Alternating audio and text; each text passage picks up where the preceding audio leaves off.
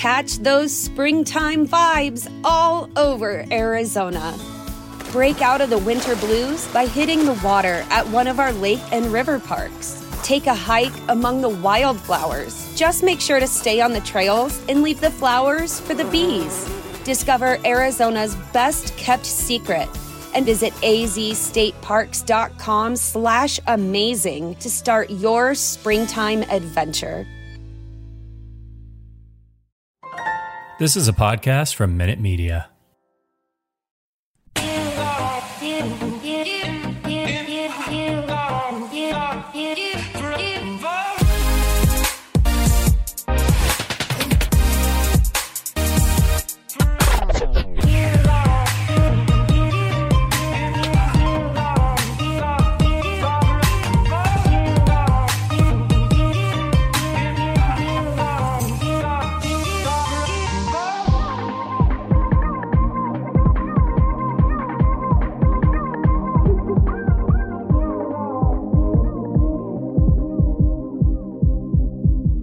All right, welcome everybody to the Lakers Legacy Podcast, where if you were wondering how the Lakers like their pancakes, well, wonder no more, because they like them flat.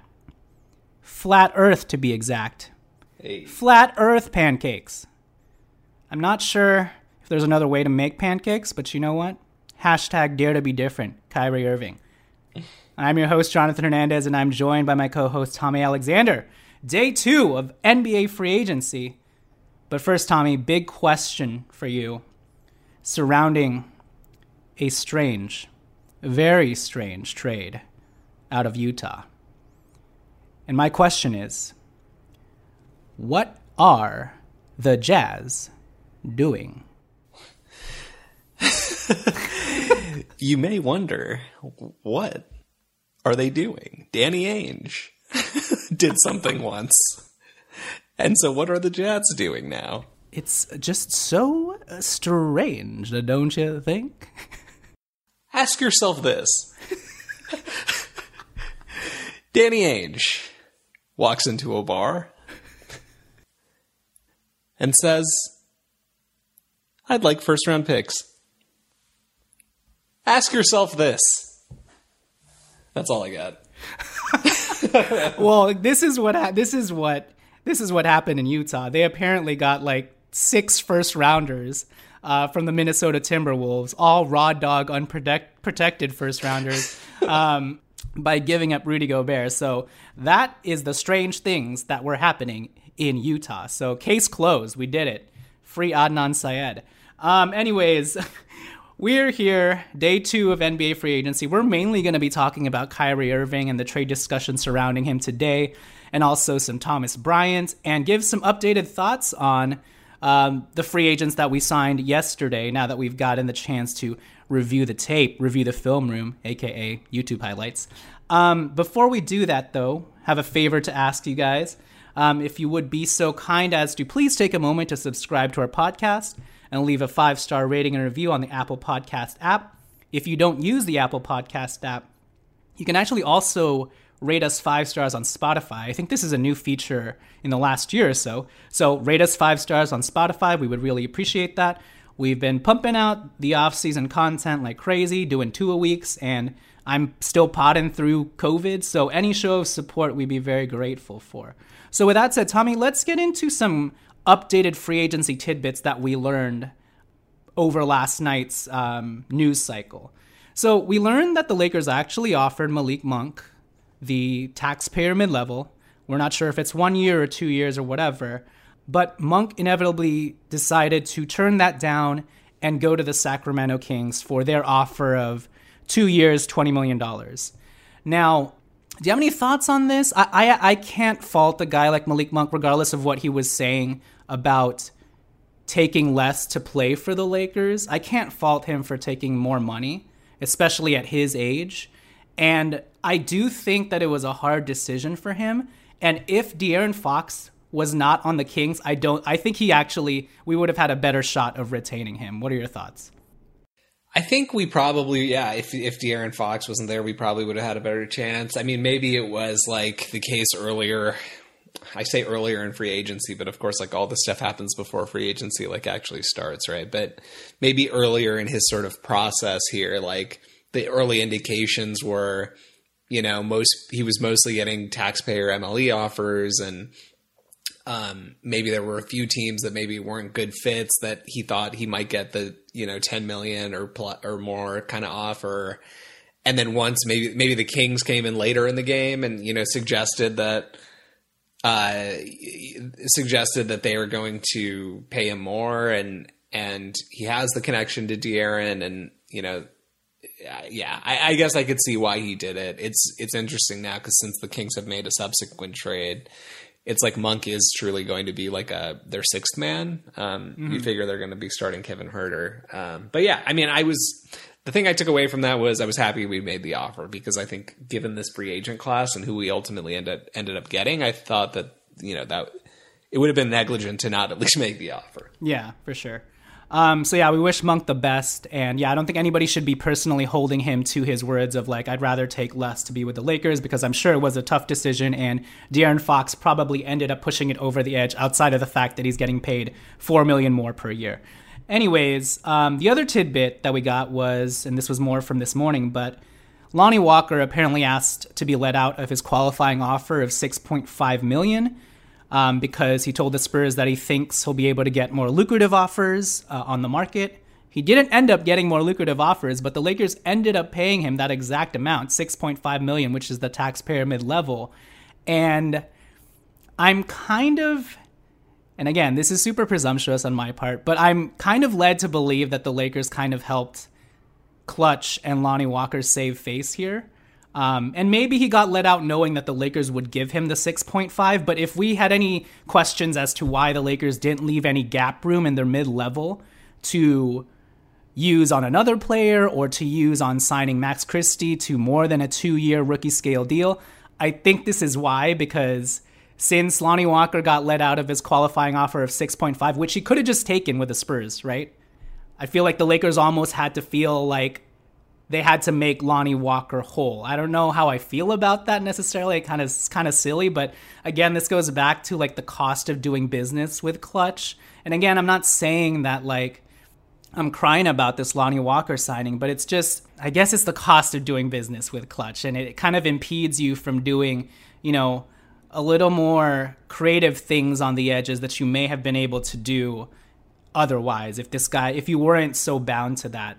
Obviously, there are benefits to having this relationship with Clutch, especially when you have a GM like Rob Pelinka, who people don't want to work with. But do you have any thoughts on the Lonnie Walker thing and the qualifying offer, getting paid the full MLE? Because Kendrick Nunn last year was and is a better prospect than Lonnie Walker. And the Lakers were able to give him $5 million, which wasn't even the full MLE amount, and then gave him 2 years on top of that with a player option the second year. So it's just weird to me that a lesser prospect between or amongst Monk and Nunn just gets this full $6.5 million, and we're not able to make any concessions on the side or anything like that. But again, I don't want to make it about Lonnie Walker, but do you have any thoughts?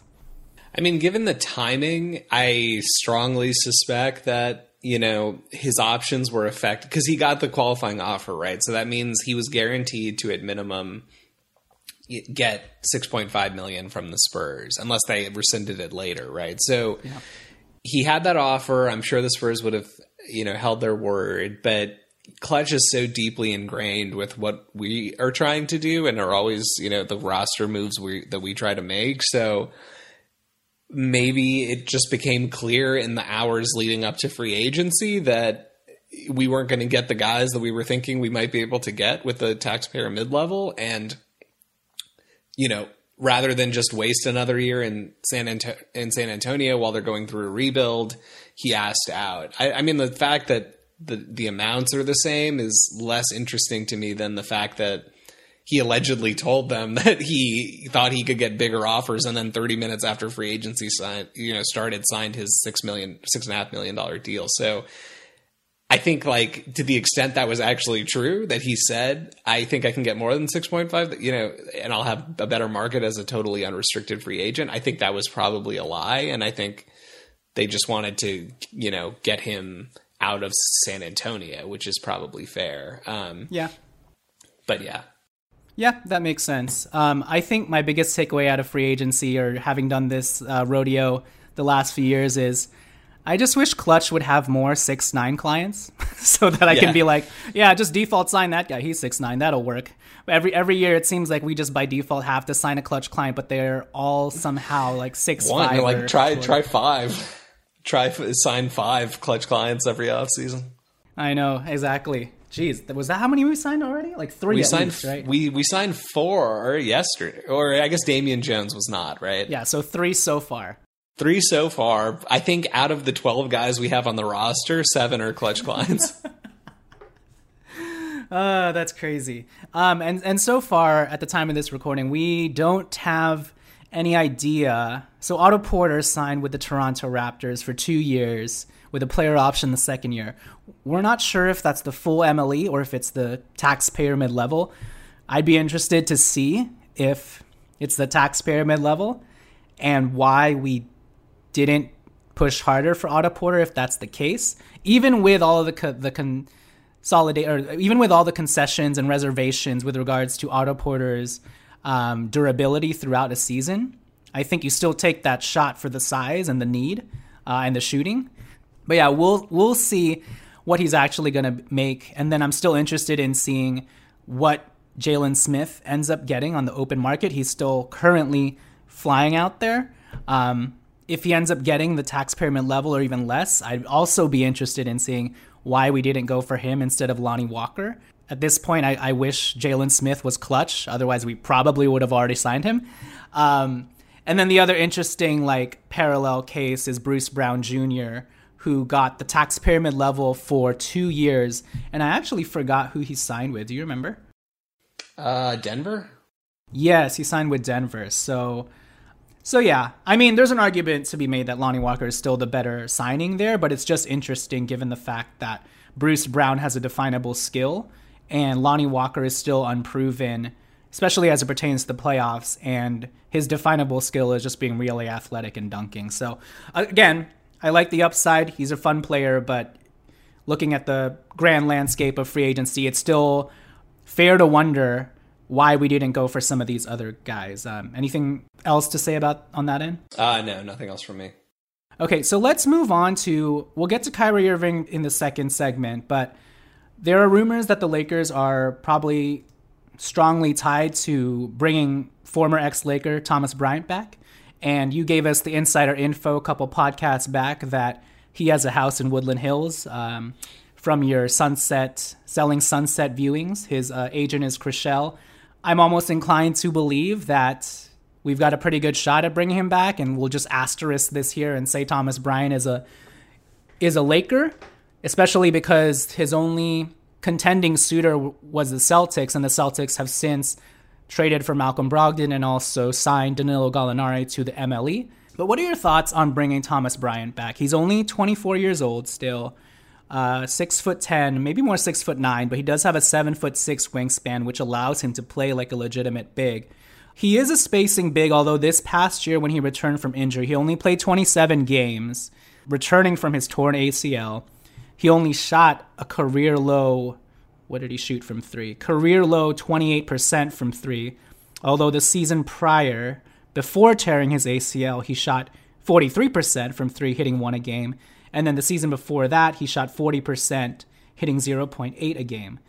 Yeah, what are your thoughts on bringing Thomas Bryant back? I think if this was bringing him back at the mid-level or a portion of the mid-level, I wouldn't have liked the risk, because I think there are veterans out there who can approximate what Thomas Bryant does, like DeMarcus Cousins or Serge Ibaka, who you could probably get on the vet minimum.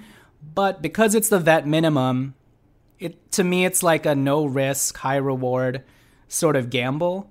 And I do want to make it clear that there's a reason why the Wizards are just letting him walk. I actually listened to a couple of Wizards off-season podcasts and read some articles, watched some tape on Thomas Bryant, and I guess this is all part of the process, rehabbing from an ACL injury, but yeah, he is very slow-footed now, even more so than he was before.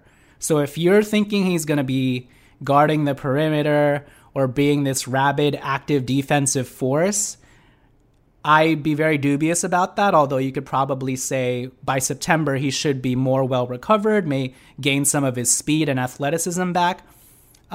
He was also getting bullied down low a lot of the times last season in the 27 games he played. He still does have that long-ass wingspan, and he probably is still a very good, help defender at times, but I'm just not sure if you can rely on him to be an actual rim protector force. Presumably what you'd want Thomas Bryant for is having that sort of change of pace running back, or in this case, change of pace center besides Damian Jones, where you can sort of spread the floor. And I will say the benefits with Thomas Bryant, and something that he hasn't lost, is he's always had a really good motor. So I think you can count on that he'll hustle, he'll fight for rebounds. I'm just not sure if I don't think he was disciplined before this defensively, but now even more so, now that he's lost a step and is even more slow-footed than he was before, I think we should temper our expectations on what he can actually do on the defensive end, even though I think Ham can put him in the right positions on defense to succeed and actually utilize his long-ass 7'6" wingspan and arms, because in their defensive schemes with the Bucks, it was essential that the bigs, when they played drop coverage and were down low defending the paint, that they were also supposed to be very aware of like off-ball cutters and using their arms and length to actually, cut off passing lanes and whatnot. So I think and I hope Thomas Bryant can at least do that. But what are your thoughts on potentially bringing back Thomas Bryant? So I was really bummed when we got rid of Thomas Bryant. At the time, I was like pretty high on him, when we had him around his rookie year. And I understand at the time, like we had just, Zoo was still part of our plans. We had just spent a first rounder on Mo Wagner, and we couldn't carry like a bunch of center, like no team is trying to carry 3 centers nowadays, like 3 true centers, certainly. So we had to make the sort of hard cut there with Thomas Bryant. I, followed him in the beginning of his time with the Wizards, and it seemed like he was developing exactly the way that I would have liked. And when things went south for us, frankly, that year, I was like, oh, Thomas Bryant wouldn't be helpful right now. The ACL injury was brutal, especially for him because his game is like so kind of dependent on athleticism and he carries a lot of weight. He carries a lot of weight. He's got the good length, but he's like a hustle player, right? Like he's not the most skilled player. And so when you take away a little bit of that explosiveness, it does hurt him. I do wonder how much of last season was just the rehab, like you mentioned, like for a lot of players, let alone a young guy who hasn't really earned his spot in the NBA. It's tough to come back from that kind of injury. And typically the second year after the recovery year is, you start to see the guy getting back closer to his form.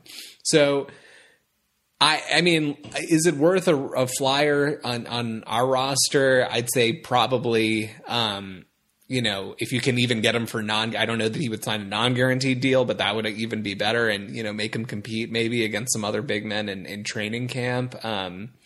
But, I like him as a prospect. He's young. He fits the sort of mold of what seems like we're trying to do with these other signings. He can run. He can protect the rim. He can shoot a 3.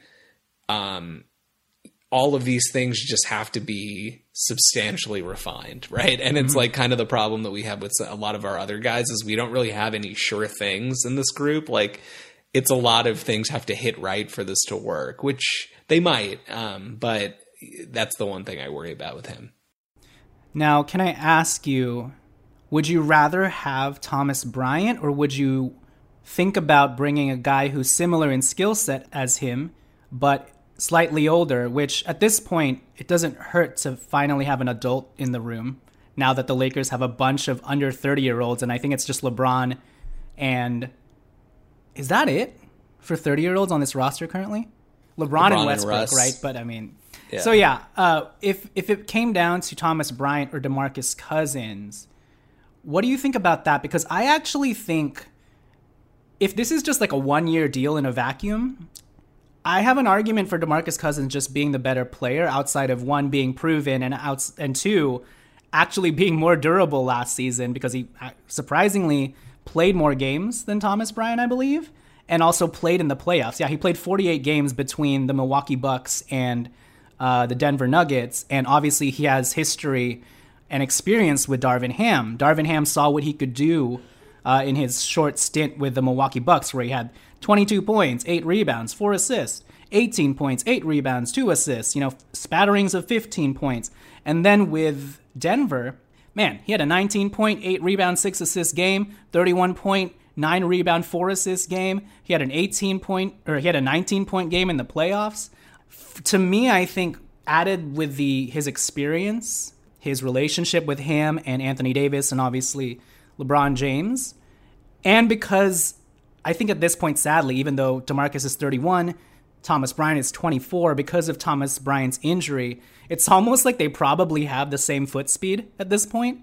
So It almost kind of levels out. So I don't know. A part of me wants to be like, I'm not going to cry if we get Thomas Bryant. I think that's a good upside swing. I also just don't know whether, if we sign Thomas Bryant, it's likely just going to be a 1-year minimum deal, and he's hoping to get a pay raise the next year. So he's gone one way or another, I feel like. So in that scenario, I almost want to just say, this is the one time I'm like, maybe go with the veteran guy at this point, because he can also pass as well. And even though he's slow-footed now and doesn't have any athleticism left, like, he has the mental know-how and still can bang down low in the post on both ends still. So, and Coach Mike Malone, Bud, and Ham trusted him, 2 separate playoff teams, So for me, it's like, it would also do a good job of like curtailing the Lakers' tendency to over course correct and just get a bunch of 20-year-olds, even though I like the idea, again, of getting a younger guy in Thomas Bryant. But yeah, what are your thoughts on that end? And you can also extend this out to Serge Ibaka as well, but mainly DeMarcus Cousins in my eyes.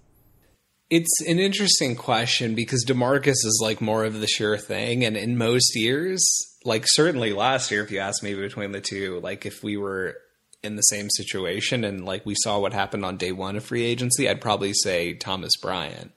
But given all the uncertainty, DeMarcus might actually make sense for this roster. Weirdly, the weird thing is, right, I don't know how much either of them are going to play because I have no idea like what kind of system, we're trying to run and what exactly the rotations are going to look like and like how much are they envisioning Anthony Davis playing the 5 during the season. Like all of these are factors. And I guess the one thing with DeMarcus that I worry about is, how many more years is he going to keep doing this? Like, has he just resigned himself to like the fact that he's a floating like minimum player for the rest of his career? Like, if he is sitting on a team where the only guy ahead of him is Damian Jones on the depth chart, is he going to get annoyed that he's getting DNP'd? So from that perspective, it's like you kind of like the young hunger that Thomas Bryant brings. Sure. But I don't know. I think for me, that is a true toss up. And I think I would bring it down to if one of these two guys is willing to take a non-guaranteed deal and come into camp and compete for their spot, I would lean that guy. Yeah, that's a fair point.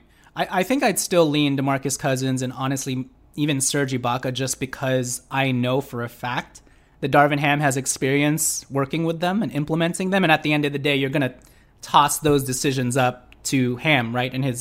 And what he thinks. So if he wants to go with Thomas Bryant and thinks he can make that work because all their skill sets sort of align with one another, then I'm fine with that. But just on the outside looking in, to me it makes more sense to get like one of Ham's guys and also one of AD and LeBron's guys, because I think we're reaching like a critical mass point, Tommy, where it's just like, is LeBron also going to get annoyed that there's just a bunch of young dudes running out there with their chickens with their heads cut off, Yeah, I mean, that's another interesting dynamic because he didn't seem to like that too much our first year when we actually had like lotto picks who had been developing for a few years in our system. I mean, you could maybe say part of that was coaching.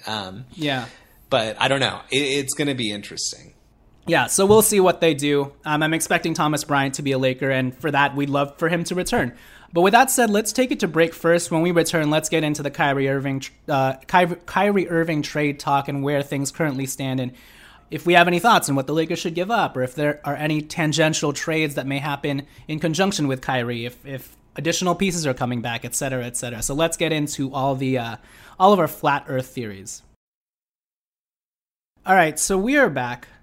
Tommy, what is your current pulse on the Kyrie Irving trade discussions? I think last we heard, and I don't know, there are competing sort of rumors and reports.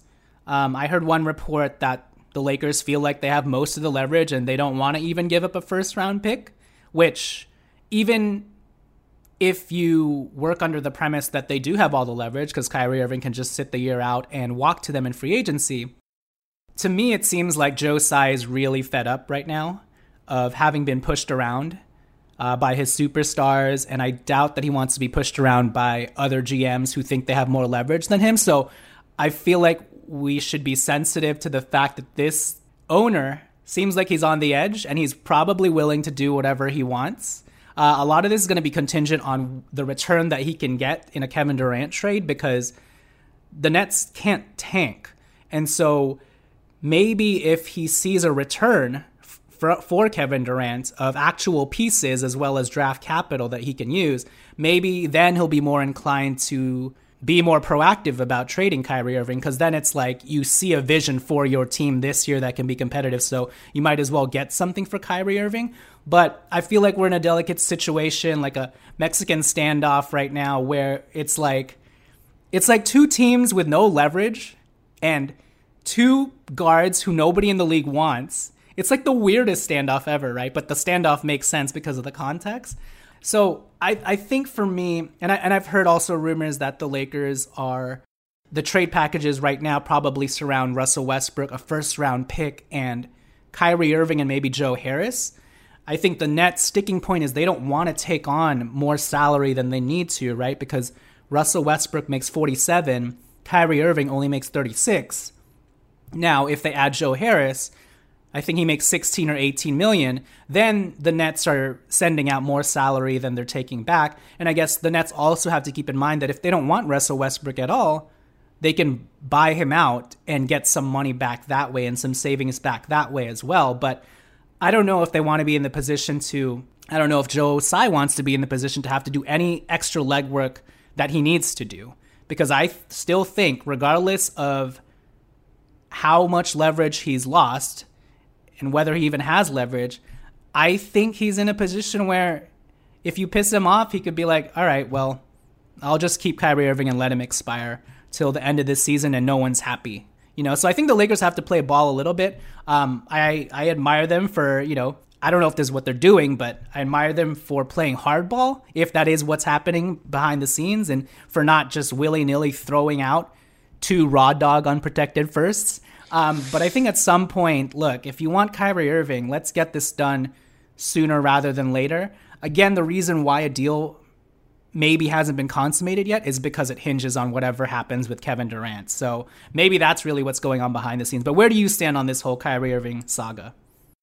So I think the two trades, meaning the Durant trade and the eventual Kyrie trade, are so intertwined. I think, yeah. If you look at the numbers, and I'm sure I could sit down and really figure out the actual math, right? But the hard cap this year, right, is $156 million, I believe. If you think about like what the most realistic option for KD is, because I think that's going to be the first domino to fall. KD is sort of like in a Kobe Bryant situation when he demanded his trade back in 2004 or whatever that was. Like he wants to be, or 2007, he wants to be traded, but he doesn't want to be traded in a trade that's going to like decimate the, team that he's going to. I don't know what arrangement he has with Joe Tsai, but Joe Tsai seems very accommodating to KD. So maybe this was part of their like quote unquote partnership or whatever when they all agreed to sign on together with the Nets. But like, for example, like KD doesn't want to go to the Heat. There were some reports this morning. KD doesn't want to go to the Heat unless Bam Adebayo, Jimmy Butler, and Kyle Lowry are going to be there. So it's like, okay, well, how do you make that trade happen? You can't really do it. The interesting thing is his number one preference seems to be the Suns. That's one fact. Number two fact is the Suns are out of conference, which a team trading a player like KD always wants to trade the guy out of conference. And number three is the Suns can actually make a trade that could give the Nets substantial assets for a guy like KD without decimating their core of Booker and Chris Paul. And the reason is they were going to lose DeAndre Ayton they were probably going to lose him anyway. And so now they had KD kind of rolls up and they found themselves in this situation where they can trade DeAndre Ayton, they could trade Mikal Bridges, and they can trade a boatload of picks. And it's hard to imagine a team in the NBA that can make that kind of offer without decimating their core group. But again, all of this sort of hinges on a DeAndre Ayton sign and trade. And to go back to that hard cap number of 156, the Nets are currently sitting at 161. If they do some trade with DeAndre Ayton coming in at $30 million, let's say, right, which is less than his max, but let's just call it 30, and they do Mikal Bridges at $20 million, they're actually taking in more salary than they're sending out, and they can't do that because they're going to be hard capped. So I think the consequence here, and you've sort of seen this alluded to in other, in maybe some tweets this morning, is that Kyrie Irving has to be traded. And not only does he have to be traded, but they either need to have less money coming back in on the Kyrie trade, or they need to package Kyrie with a guy like Joe Harris or Seth Curry or somebody like that to dump additional salary so that they can accept DeAndre Ayton, hard cap themselves, and continue to move forward. I know there's like a lot of assumptions sort of built into this, but if you view it with like that foundation, I think it starts to you can sort of see the pieces sort of lining up. And I think that's where the Kyrie and Joe Harris for Russ rumor comes in, because Kyrie and Joe Harris going out is $56 million going out, and Russ is $47 million coming in. Now the question becomes, do the Nets want to deal with the headache that's going to be Russ and just buy him out, or do they want to try to see what third teams can get involved and then maybe get those assets instead? But in any event, they're going to have to be taking in less than they are sending out in that trade.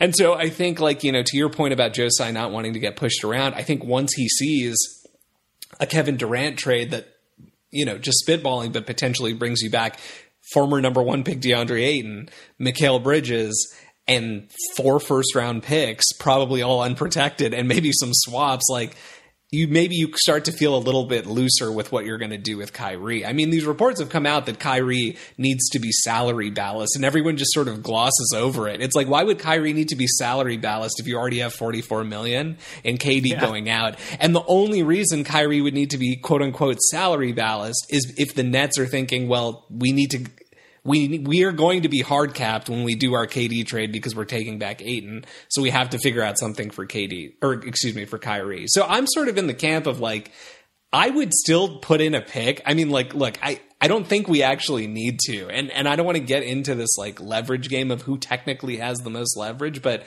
I do think we have more leverage, and I don't think we have to trade a first rounder to do it. But in the interest of getting a deal done and making everybody pleased, I would do it, because this move would be so dramatically, altering for the future of our franchise, certainly for next season, but at least for the last 2 years of LeBron's career with us. It would just be so it would change things so much that it would be worth it to just throw in the pick, maybe even one swap. I don't know if I would draw the line there, and then just sort of figure it out. And I kind of wonder if they think that they, in principle, have some sort of deal with the Nets, and maybe they're figuring out the third team or who takes Russ or whatever. Because if you think about how they approach this year's free agency, I mean, last year we went all shooters, and but we signed a few guys who were maybe more specialists, like Kent Bazemore and whatever. This year, it seems like we went all in 100% defense.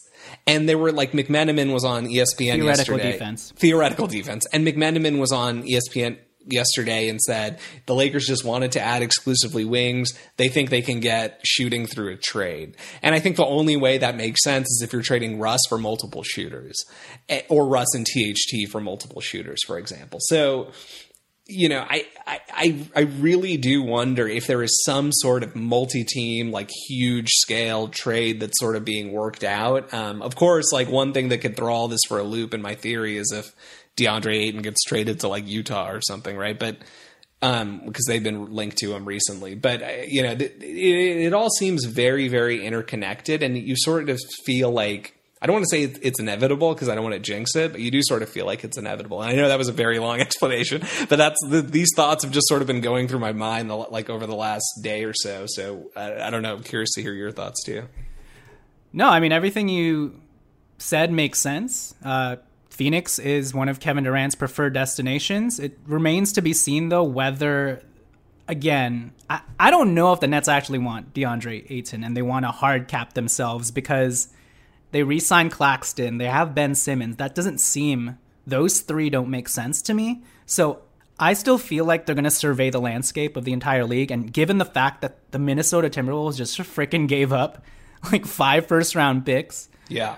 If I'm the Nets and I'm bleeding picks and all of my future drafts are going to be controlled by the Houston Rockets or some other team, I want to hedge the middle and not only get a DeAndre Ayton type player, but get back, multiple firsts as well. And so I think they're really going to, Kevin Durant only has so much control, He's on a 4-year deal, so. But I will say, right, like that I think is a totally rational way to look at all this stuff. He is on 4 more years guaranteed, fully guaranteed he has to theoretically play. I just think the thing that's changed in this player empowerment era is that like guys, especially a guy like KD who's bounced around so many times, like they are fully willing to just be a jackass to everybody, right? Like he demanded a trade, but like he's got his team and whoever like telling Oklahoma City, who has 20 first-round picks in the next 3 years, like, look, I know you guys can technically trade 10 first-rounders for KD and Shai Gilgeous-Alexander, Shai Gilgeous-Alexander and 10 first-rounders for KD, but like I'm just telling you right now, if you do that, KD will like not play or make your life a nightmare. And so I think although that is like the angle of that, I think if I was the Brooklyn Nets, I would use it, and sort of put out there that, well, KD doesn't have control and blah, blah, blah, blah, blah. And that's why we have all this leverage and we can get whatever we want. But like at the end of the day, I do think that they are going to ship him to a team where he wants to go. And this, by the way, predates the maybe current modern player empowerment era. Like when we were trading Shaq, if you recall, like back in 2004, on his short list of teams, I can't remember who the Western Conference team. It was Dallas. Mavericks, it was like, I would go to Dallas or I'd go to Miami, and we sent him to Miami to get him out of conference, and sort of all the same rationale I ran through with the KD stuff. So I think there is some of that happening. I mean, I agree with you that I don't know that they necessarily want Aiden or whatever. Maybe they are flipping him to maybe Utah. That's how Utah gets involved. Like they take Aiden and then they send some of these like 100 picks they got for Rudy Gobert to, maybe one of those goes to the Nets. I don't know, but I think that these things are all linked, and this is going to be like when we see the final results of this trade, I think it's going to be like the craziest blockbuster in NBA history. Yeah, I will just say the unique part about this, though, and everything you said about, KD and player empowerment and wanting to play nice with the players and the agents and meeting people in the middle all makes sense. The one caveat I'd throw out there is I feel like Joe Tsai has been pushed to the edge. Like, he hates these motherfuckers, you know what I mean? And that could be the one sticking point where it's like, I don't care what anybody says. For the last 2 years, you have had me in a stranglehold, and we've done everything to cater to you, idiots, from letting you sit out and then bringing you back in, like all this stuff. And I just feel like he's at a point where if he can get a better deal, and even if it's on KD's list, like rung 6, he'll ship him there, So that's my only angle, but I don't want to stick on the KD thing because even though it's tied to the Kyrie Irving thing, I kind of want to get your thoughts more on, what do you think about bringing Kyrie Irving back? Because as we're recording, McMenamin apparently just reported that the Lakers could get Joe Harris back in a Kyrie deal, and in that event, the Lakers would probably need to include THT, which kind of goes against what we were saying earlier about the Nets needing to take back less salary, because in this situation, if it's THT and Russell Westbrook, that is $57 million going out.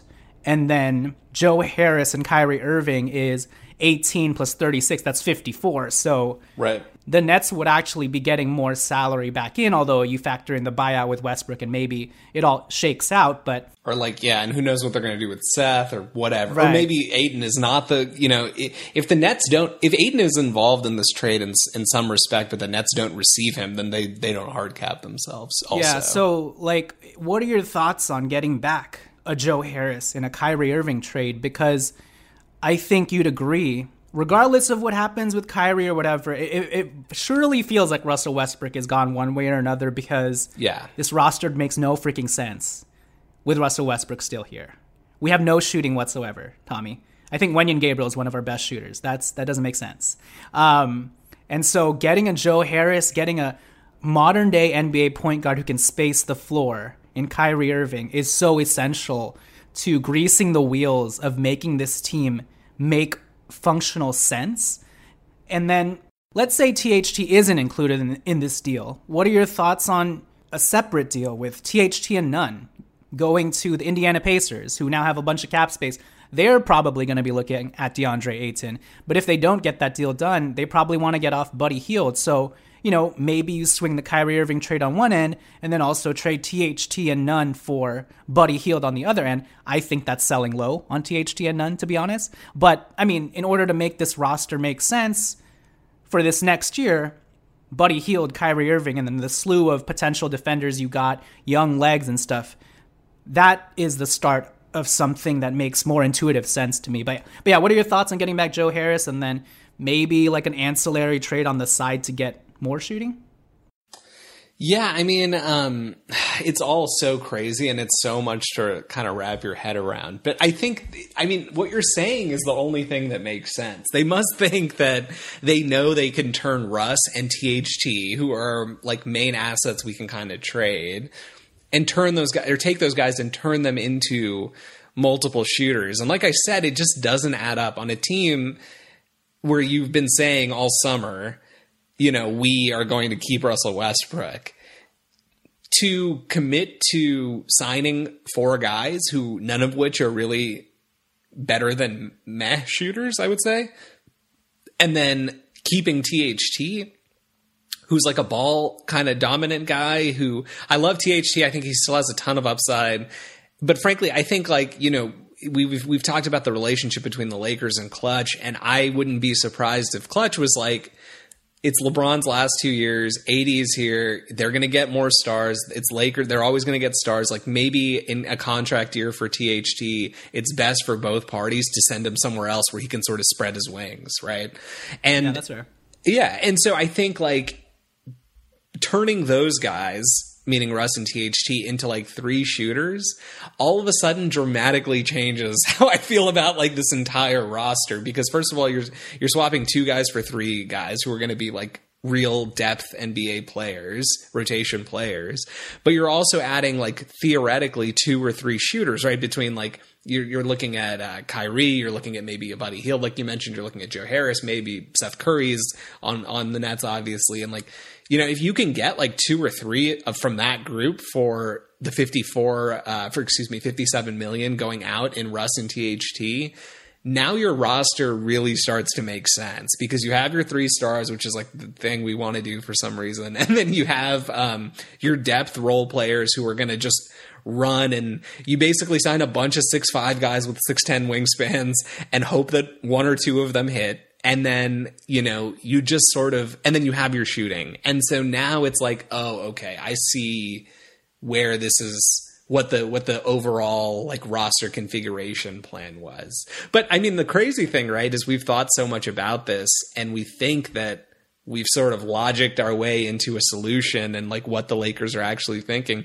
But the reality might be they haven't thought about any of this. And maybe they're thinking we'll either trade Russ for Kyrie and Joe Harris, or we won't do anything. You know what I mean? It could be that simple from their perspective. Or if we don't do that, we'll trade THT Nunn and Wenyen to match salaries for Buddy, which I think I agree with you is sort of selling low. But yeah, go ahead. So I think they could also do the amended deal of, if the Pacers don't do anything with their cap space, Tommy, they can just take Russell Westbrook on too, take back more salary. Okay. Yeah, and in that sense, we've gone so far down this rabbit hole already with this roster, I feel that it would be silly to, even if you're not getting Kyrie Irving, to withhold a first-round pick from a team to dump Russell Westbrook and get back a Buddy Hield plus some luxury tax cap savings, right? In my opinion. So even if it is it may be more realistic that it's THT and Nunn going out, but I'm just saying I don't think we can move forward with this team and the roster that we've constructed this offseason with Russell Westbrook still there. You know, it just... Yeah. So if the Kyrie Irving thing falls through, you're going to have to pivot and still use that first round pick to dump Russell Westbrook to any other team that still has cap space to take him on if they're willing to take him on. Although at this point, I don't know, you know, like you could be pinched and some team could be blackballing you like the Pacers because they know you don't have any other options left. And so exactly. And that's where it gets kind of tricky with all this stuff because free agency is actively happening around us, right? And it's like, yeah, we got those 4 guys committed yesterday. Yeah, we used our taxpayer MLE, which is like was the main tool that we had, but we are holding open roster spots, and I don't think it's a coincidence. Like, as more guys continue to come off the board, and some guys, especially today, tomorrow, et cetera, will continue to come off the board for the veteran minimum, we need to hold these spots because we don't know what's going to happen in a Kyrie trade. Like, are we going to send 2 guys out and get 3 guys back? You know, yes. Do we need to keep spots open for that? Like, what's the nature of the players we're going to get? Are we going to get all guards? Are we going to get like some wings? Are we going to get maybe a big man somehow emerges? You just don't know. So it's in everyone's best interest all around the league, frankly, to just sort this out so that teams can start moving forward and building around the fringes. Yeah, stop holding up my Juancho Hernan-Gomez deal. My God, that's the only thing I care about. But as it pertains to bringing in Kyrie Irving, I think, you know, it goes without stating the synergy between him, AD, and LeBron James and the skill sets they all have. It'll be very fun to watch. And I think the most important thing, and you alluded to it earlier, is just that we'd begin to actually start setting a foundation this year into next year and have a more unified, clear vision and plan for 2023 that no longer revolves around this, you know, vague, ethereal, white elephant cap space plan in the room. You know what I mean? It's like, no, we got Kyrie Irving now. We've got a guy, our third guy who takes up that cap space. Now, how do we fill out the edges and start to build an actual long-sustaining team who can hinge themselves on some semblance of consistency, continuity, and identity? And that's what bringing in Kyrie Irving now would do. So even playing this hardball thing and saying, we'll wait for Kyrie Irving and free agency in 2023, it's like, is LeBron James going to be there? You know? So like, you got to keep that into account too. Like, getting Kyrie Irving probably means LeBron signs an extension. I know some people don't want that to happen, but I mean, that's the reality of it. And if Kyrie Irving comes, we have a shot, especially with everything that happens in the NBA and all the things that can occur in the course of a season. You got to give yourself that chance and that shot. So it will be very interesting to see what happens over the course of 4th of July weekend. It's crazy that we're here. I'm sure they'll want to resolve it sooner rather than later, but we will try and keep our fingers to the pulse of everything that's going on. But at this point, I think you're excited for Kyrie Irving, right? Kyrie, LeBron, and AD, and these middling... I mean, yeah, look, it's still a risk. That's the crazy thing is, like, Kyrie somehow has made himself the second least attractive asset in like the entire league, only, you know, ahead of Russell Westbrook, basically. So it's just such a better fit on paper to have Kyrie with LeBron and AD compared to Russ. We saw, like, Russ was a wonky fit before we even saw the result. And once, like, seeing the result, I mean, there's no denying that it's just completely absurd. Like, to think that you could just roll it back out and things are going to change is just insane. So yes, I would be a little bit more optimistic for sure. I think the West is becoming the power conference again, which is interesting, but Golden State lost their primary initiating defender in Gary Payton II, so Kyrie Irving would run circles around them, so that's fun. Yeah. I mean, they did. They also lost Otto Porter. I mean, but they have all these young guys they're developing, right? And then, but like Minnesota got better, obviously. The Clippers, if Kawhi and Paul George are healthy, are going to be like a problem for every team. If KD goes to the Suns, I mean, they're going to be like insane, right? So it's like all these teams are sort of improving, and I feel like in this context, getting Kyrie is really our only chance to even be competitive for a top 4 spot. And then once you get there, you just sort of hope that LeBron and AD and Kyrie's greatness can carry you. Well, one thing that I just thought of is if we're able to swing Kyrie Irving and Nunn and THT are still here, I think that's the point where I wouldn't force a trade for a shooter. And this is semi-risky, but I think actually having Kyrie Irving and Kendrick Nunn to back him up is actually a very formidable guard crop in tandem that I'd like to see happen and work. And even just keeping THT to see what Darvin Ham can do with his length. It's like, I think if there were any players to hold on to and see if you can trade them down the line later and take a wait-and-see approach, I think it would be Nunn and THT. Yes. Versus just willy-nilly, hey, here's Buddy Hield, he's shooting, it's going to work, right? It's like, no, I think Kendrick Nunn can actually be very valuable, you know? THT may be less so just because of the context and the development curve that he has to undergo, but that's still also a nice piece that you can go into the season. And even if he does have a wonky skill set, he does have familiarity with your organization and your system. So it's not like you'd be wasting essential continuity time, even if you hold on to him, you know? So I'd almost be inclined to, you get Kyrie Irving, if you don't have to surrender any of those other guys and you're just surrendering first round picks, I'd almost take a wait-and-see approach if you can't get a deal that you actually like, especially if you're getting, you know, a Joe Harris back, you know? So all these interesting permutations are out there. We'll get into them as more things concretize and materialize. But for now, we'll leave it right here. We'll see what happens next week and whether a deal gets done. But we hope everybody has a great 4th of July weekend. And maybe we'll see fireworks. The actual literal kind or the figurative kind as it pertains to the Lakers and the NBA, et cetera, et cetera. And Juancho Hernan-Gomez, Thomas Bryant, DeMarcus Cousins, Yuta Watanabe, please come on down. So, you know, if the Earth was round, you wouldn't be able to see the fireworks. So that's next level thinking right there. You ever think about that? No, I just literally thought about it. And my mind's going like fireworks. So, all right. Have a good 4th of July. See ya. Peace.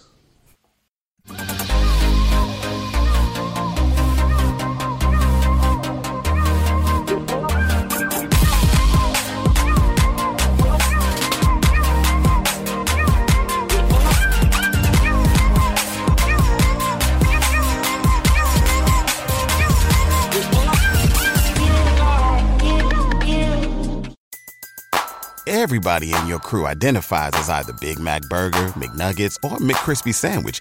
But you're the Filet-O-Fish Sandwich all day. That crispy fish, that savory tartar sauce, that melty cheese, that pillowy bun. Yeah, you get it. Every time. And if you love the Filet-O-Fish, right now you can catch 2 of the classics you love for just $6. Limited time only. Price and participation may vary. Cannot be combined with any other offer. Single item at regular price. Ba-da-ba-ba-ba.